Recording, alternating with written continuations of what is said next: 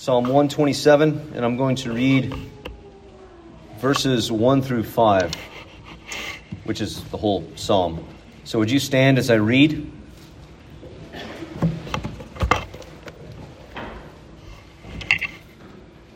Unless the Lord builds the house, those who build it labor in vain. Unless the Lord watches over the city, the watchman stays awake in vain. It is in vain that you rise up early and go late to rest, eating the bread of anxious toil, for he gives to his beloved sleep. Behold, children are a heritage from the Lord, the fruit of the womb a reward.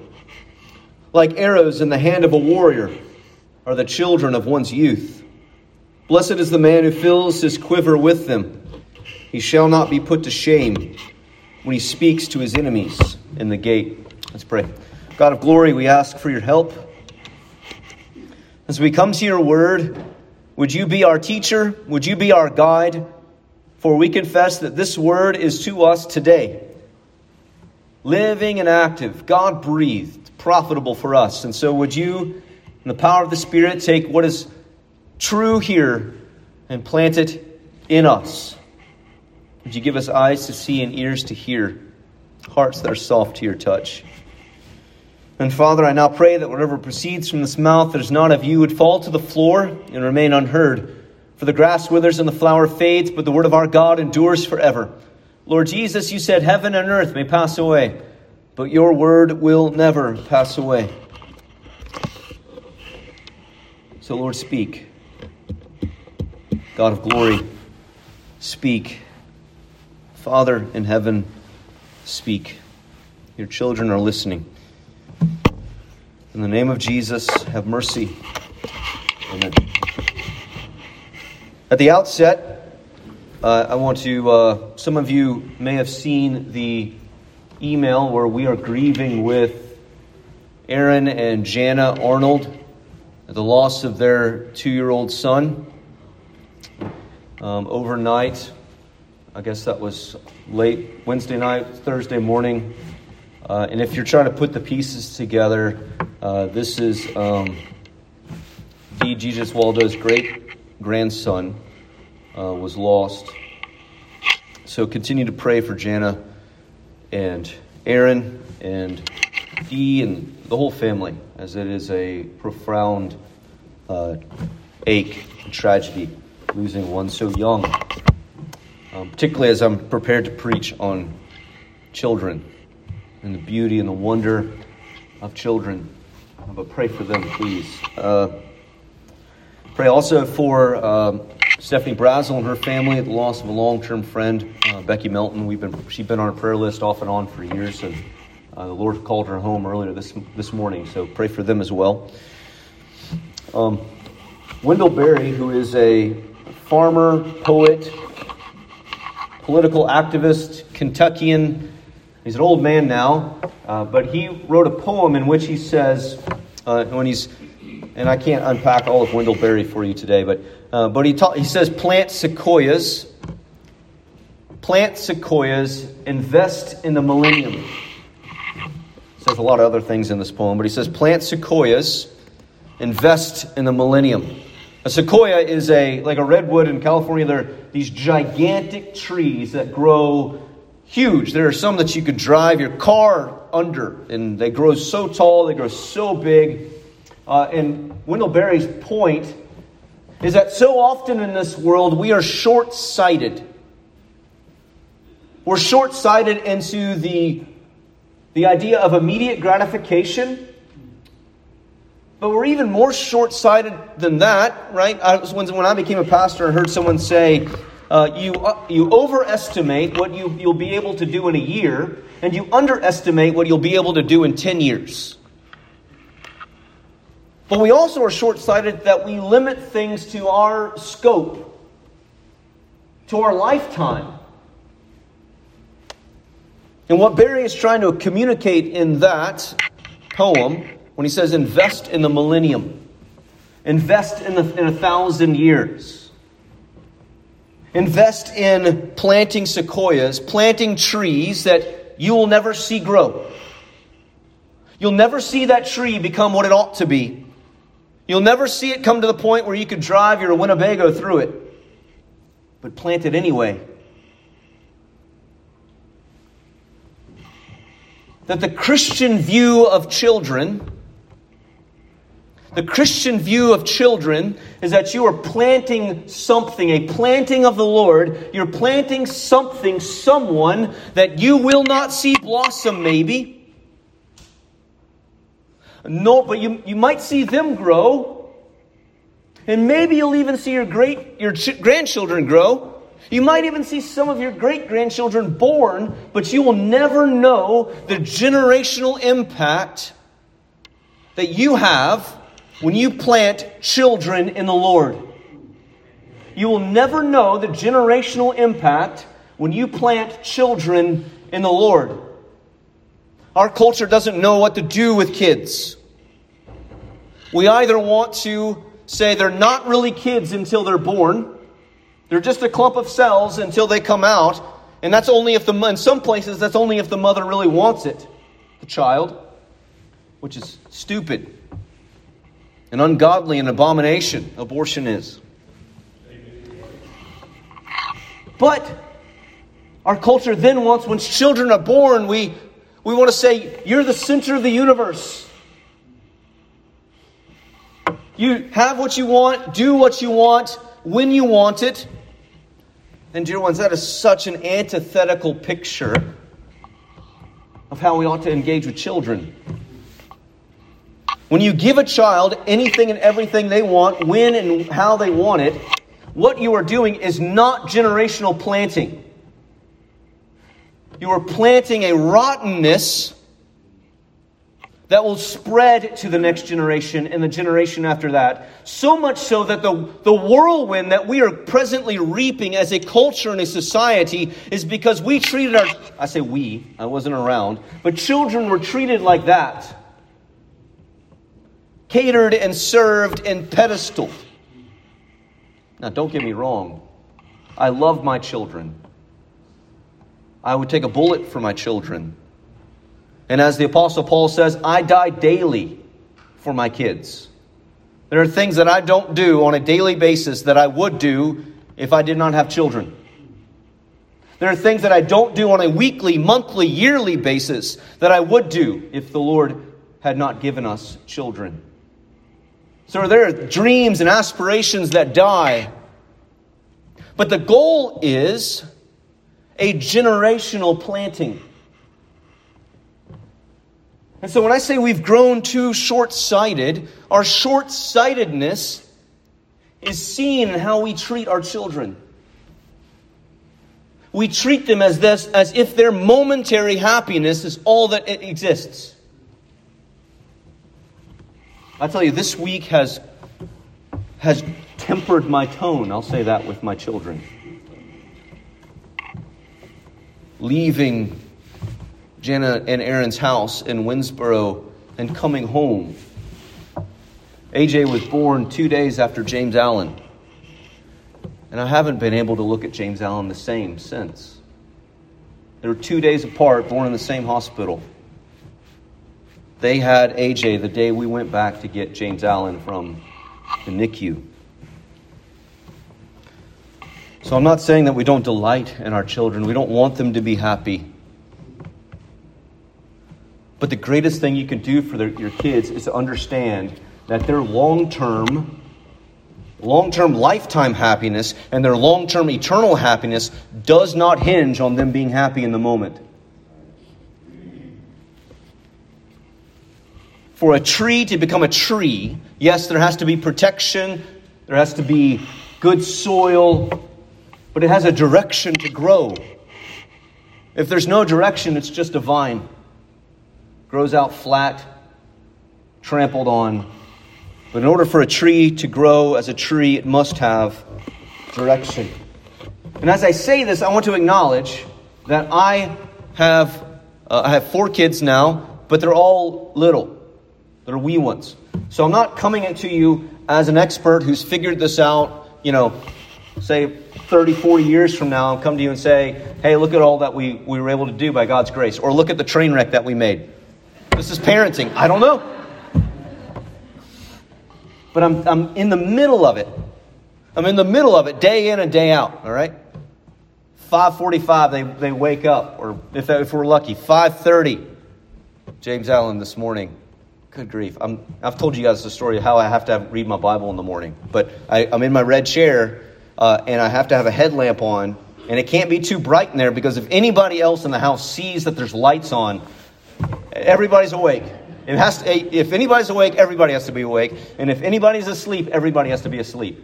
I'm like, no, dear, I'm not going to bed 8 o'clock tonight. I might want to, but there's stuff I have to do. But the momentary happiness does not signal lifetime happiness. And in fact, when we parent children, when we invest in children saying this is a generational planting, we are believing the promise of God. Unless the Lord builds a house, those who build it labor in vain. Now, dear ones, when you're making a family, you are building a house. And if it is not built upon the rock of Jesus, you're building in vain. Now, some of you have gone through your parenting, your grandparenting, your great-grandparenting. This does not mean this does not apply to you, but some of you are in the middle of this, and some of you have yet to have children. Build your life, when Jesus says, build upon the rock, not upon the sand. That applies to you individually, but it applies to everything that you do. It applies to your work, it applies to your neighborliness, and it applies to you being in a family. Do what you do built upon the Word of God, built upon the promises of God. Unless the Lord builds a house, we build in vain. Children are a heritage from the Lord. The fruit of the womb, a reward. Like arrows in the hand of a warrior are the children of one's youth. You know what you're supposed to do with arrows? You know what they're for?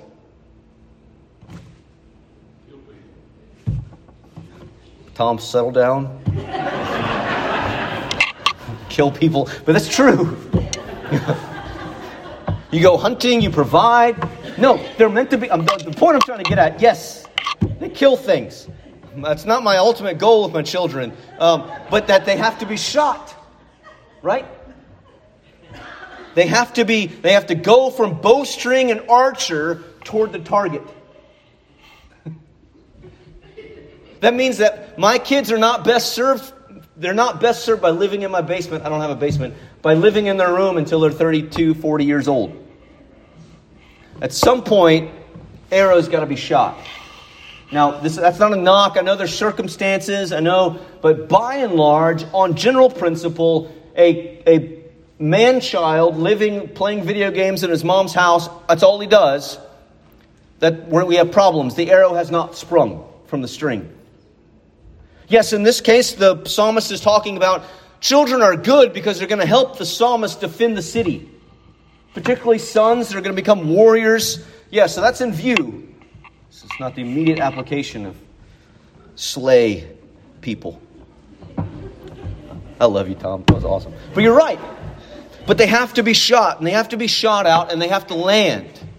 So where are you? And consider, now we don't do this anymore. But if you were, some of you might be bow hunters. I was in it before I had kids, and that was one of the things that I die to daily. I don't have time to do that. But you have to, you find the arrow shaft, and you have to put the feathers or the fake feathers on there, and you put the broadhead or the training head. You have to and you have to work on, is it straight? Is it balanced? Is it way right? Is it the right, I forgot all the stuff about it. And then but the intention is that as you put that arrow together, and during the psalmist day, there aren't graphite or steel or aluminum arrow shafts, right? We're talking about wood that has to be meticulously treated so that it's a straight arrow. It has to be sanded and shaped. The point has to be sharpened from whatever material. There's an intentionality that has to go into the arrow if the arrow is going to actually fly straight. And so part of what you're doing, parents with children still in the home, is that you're meticulously shaping that arrow to be shot out for the Lord's purposes in this world. Because God has a promise on that child's life. Sometimes Baptists, we miss this. God has a promise on that child's life as a son or a daughter from a Christian home. Yes, they're responsible to coming to Christ and believing upon Jesus, repenting of their sins and coming to Christ, being baptized. But they have a promise on their life. Consider about all of the graces that they received. At least they ought to have received in your home. You bring them to church. You bring them to Sunday school. I hope that you're praying over your meals and you're praying at other times. You are teaching them the Scriptures.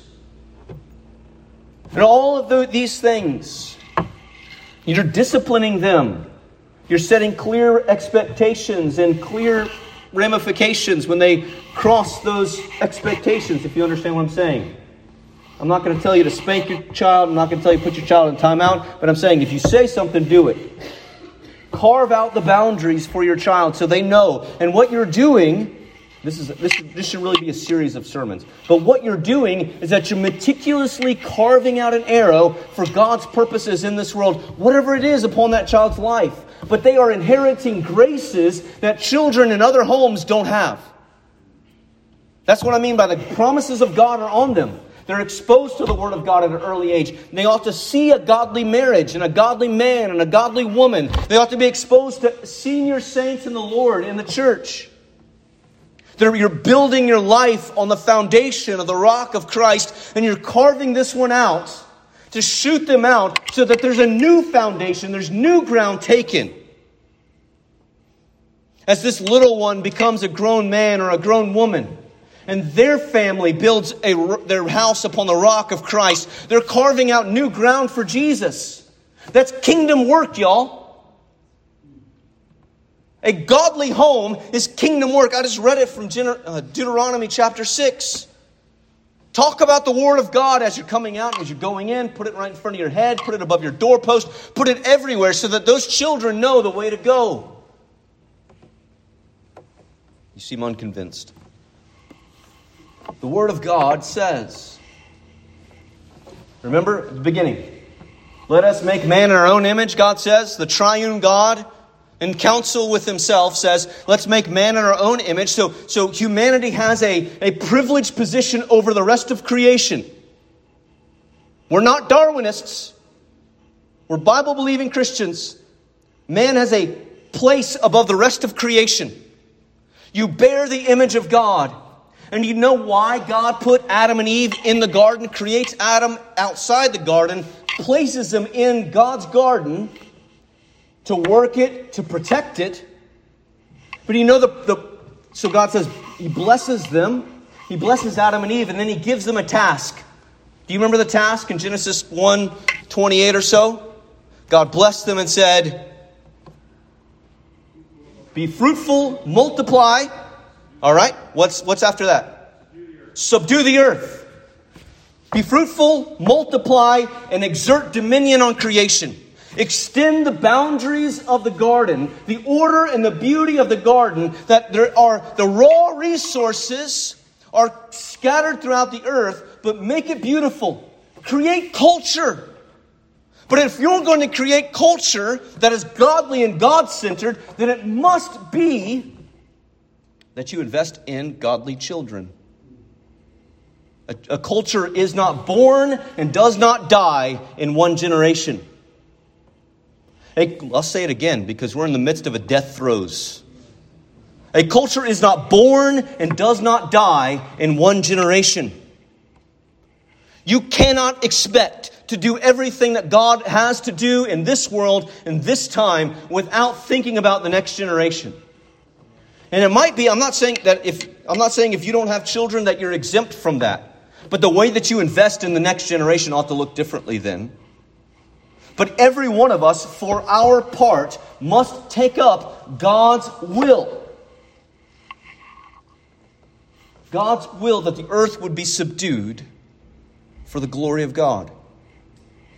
Now, I'm not just talking about going and building buildings and whatever else you think Adam and Eve had to do. But part and parcel to God's command to their life was that they would go and have kids. that one of the ways that they exert dominion, as they exert the rule of God as kings and queens under God, is that they would have children who would honor the Lord, who would take up the task of subduing the earth. And you're thinking, that's Old Testament stuff. That died. The sin screwed that up, which it did. But then you look at the Great Commission, there is a parallel. There's a parallel between God's blessing and commissioning of Adam and Eve and God's blessing and commissioning of the church at the end of Matthew chapter 28. You know that one probably maybe a little bit better. All authority in heaven and earth has been given to me. So all of the authority that was yielded in sin to Satan, sin, and darkness has been reclaimed by the blood of Christ. And he's saying, I have all authority in heaven and earth. Now go to all the nations. He told Adam and Eve, subdue the whole earth. He tells the church, go subdue the whole earth with the gospel. See hearts bent in believing upon the name of the Lord Jesus. But just as extensive is God's call to Adam and Eve, subdue the whole earth. It is as extensive when he says, go and disciple all the nations. Make disciples of all nations. There is a parallel reality. There is a blossoming of what God began in the garden. He's continuing it still through the church. So when I say plant sequoias, or Wendell Berry said it better than me, plant trees, understand that you are in the midst of 1,000 years or 1,000 generations of what God is going to do in this world. We don't know when Jesus is coming back. But in the meantime, act as though your great-grandchildren are going to have great-grandchildren. And consider what this land, this country, this place will look like if Christians begin to invest in their grandchildren and great-grandchildren so that they have great-grandchildren and great-grandchildren that are godly before the Lord. When we stop turning our eyes saying, the buck stops with me, Jesus is going to come back whenever. I'm going to get my stuff right, and I'm going to kick my kids out the door when I die. I hope the little birdies fly. And no wonder our culture is in a death throw. Now, I've touched on a lot of complicated things that deserve a lot of nuance and a lot of unpacking. But in Deuteronomy chapter 7, so right after the chapter I read with John and Kelly, the Lord is explaining why he chose Israel. Beginning at verse 6, he's explaining why he chose them. And he says, for you are a people holy to the Lord your God. The Lord your God has chosen you to be a people for his treasured possession. So he chooses Israel for a privileged position with God, a relationship with God. Out of all the peoples who are on the face of the earth, Israel above all, to be his own. Why would he do such a thing? Certainly there was some goodness in Israel, or that there was some great nation. Verse 7, it was not because you were more in number than any other people that the Lord set his love on you and chose you. For you were the fewest of all people. So no, it's not because there's such a big deal. But it is because the Lord loves you and is keeping the oath that he swore to your fathers, that the Lord has brought you out with a mighty hand and redeemed you from the house of slavery, from the hand of Pharaoh, king of Egypt. Know therefore that the Lord your God is God, the faithful God, who keeps his covenant and steadfast love with those who love him and keep his commandments to 1,000 generations. How long is a generation? I'm about to turn a generation. 40 years. What's 40 times 1,000? 40,000. Come on, y'all. 40. Now, I'm not saying we have to interpret it literally. I'm not saying it's automatically 40,000 years. But 1,000 generations, 1,000 times 40, those are symbolic numbers that mean a whole lot of time. And the psalmist picks this up in Psalm 105, that God keeps his promise to 1,000 generations, that he's made an eternal, everlasting covenant, that he's going to keep it. The writer of Hebrews picks up the language of eternal covenant in Hebrews chapter 13. by the blood of the eternal covenant, which is the blood of Jesus. There is a continuity between testaments here that the Bible points to, but that God is investing in long-term growth. And one of the means by that is that God's people subdue the earth by making more God's people. You do that through having children and training them up in the Lord and praying that they will come to know Christ. And you make more children in the Lord by sharing the gospel and seeing people come to faith in Jesus Christ. You're making a new generation of disciples. 40,000 years, y'all. I'm just going to use the word. Understand, I'm not meaning literally. But 40,000 years. What would it look like if we began to do ministry and live life for the glory of God, thinking in terms of 40,000 years? What would we build for the glory of God? What would our homes look like for the glory of God? What would the church look like for the glory of God? Well, how would we invest in education and business and economics and government for the glory of God? 40,000 years. So the work is multiplying image-bearing worshipers of God to subdue the earth with the gospel of Jesus. And I use the word subdue the earth because part of the gospel message is that you must bend the knee to Jesus. You must bend the knee to Jesus. The gospel message is more than, here's Jesus, tuck this. It's like I have an American Red Cross card for donations.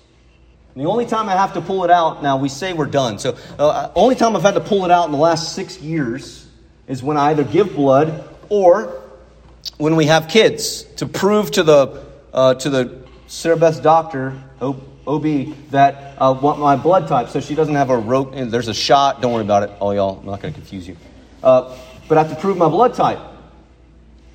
The gospel of Jesus is not my blood donation card so that you whip it out and you say, I get out of hell. The gospel is Jesus is Lord and He has died for you and every knee will bow. That's why I use the language of dominion and subdue. Because Jesus is subduing. He is our King who has subdued us to Himself. He has conquered our rebellion. He has conquered our sin. He has conquered sin and Satan and death that He might bring us to God. He has bent our knee to say Jesus is Lord, something you only do by the Spirit of God. 1 Corinthians chapter 12, verse 3. He has subdued us. And as the gospel goes out and people believe upon the name of the Lord Jesus, it subdues them. It is the power of God unto salvation. So God is raising up a generation of people. And you consider right now. Consider your life thus far. Consider the home that you come from. It might have been a godly home. It might be a godly home. Or it might not be a godly home. Was the home subdued to Jesus? Or was it subjected to sin, Satan, and death? And you consider now, when you talk about generational sin, how can that be broken? It can only be broken by the blood of Jesus and the power of God through the gospel. Seeing renewal happen, and then renewal happens in individuals, homes are transformed. And when homes are transformed, communities are transformed. And when communities are transformed, countries are transformed. But it must begin with you. 40,000 years begins today for you. For whoever you have influence on, whoever you have impact on, 40,000 years begins today. How will you build the next season of your life? Will you serve yourself? Will you focus on your own desires, your own will? Or will you bend the knee to Jesus? Saying, I'm going to plant redwoods, sequoias that I never see grow. But I'm going to do things now. I'm going to pray in such a way. I'm going to share the word in such a way. And I'm going to live in such a way that my grandkids are going to have grandkids. And that they might know the Lord. And that takes a certain type of life now. Because everything this world tells you right now says that your end is the end. So live it up and do what you want now. Find your purpose, find your expression, find whoever you are, your identity, and live now. And the gospel says, no, this is our Father's world. This is our Father's world. And He is bringing it to new creation. There will be a restoration of all things. And part and parcel to the restoration of all things, where everything is set right, sin is finally gone, Satan's finally gone, death is finally gone. Part of the restoration of all things in the new heavens and the new earth is that every knee bows. In heaven and on earth and under the earth. One day, dear one, your knee will bend. Either in this life, it'll be with joyful submission to Jesus as Lord, saying, Jesus, you tell me how to be a father. You tell me how to be a husband. You tell me how to be a mother and a wife. You tell me how to be a church member. You tell me how to serve in my community. You tell me. I don't tell you. Joyfully submitting to Jesus as Lord. Or, dear one, if you will not yield, if you will not submit yourself to Jesus, your knee will bend. And when that day comes, if your knee is not bent, if you are not submitted to Jesus' lordship now, and it requires the forceful hand of God, then I promise you will be broken in the process, eternally so.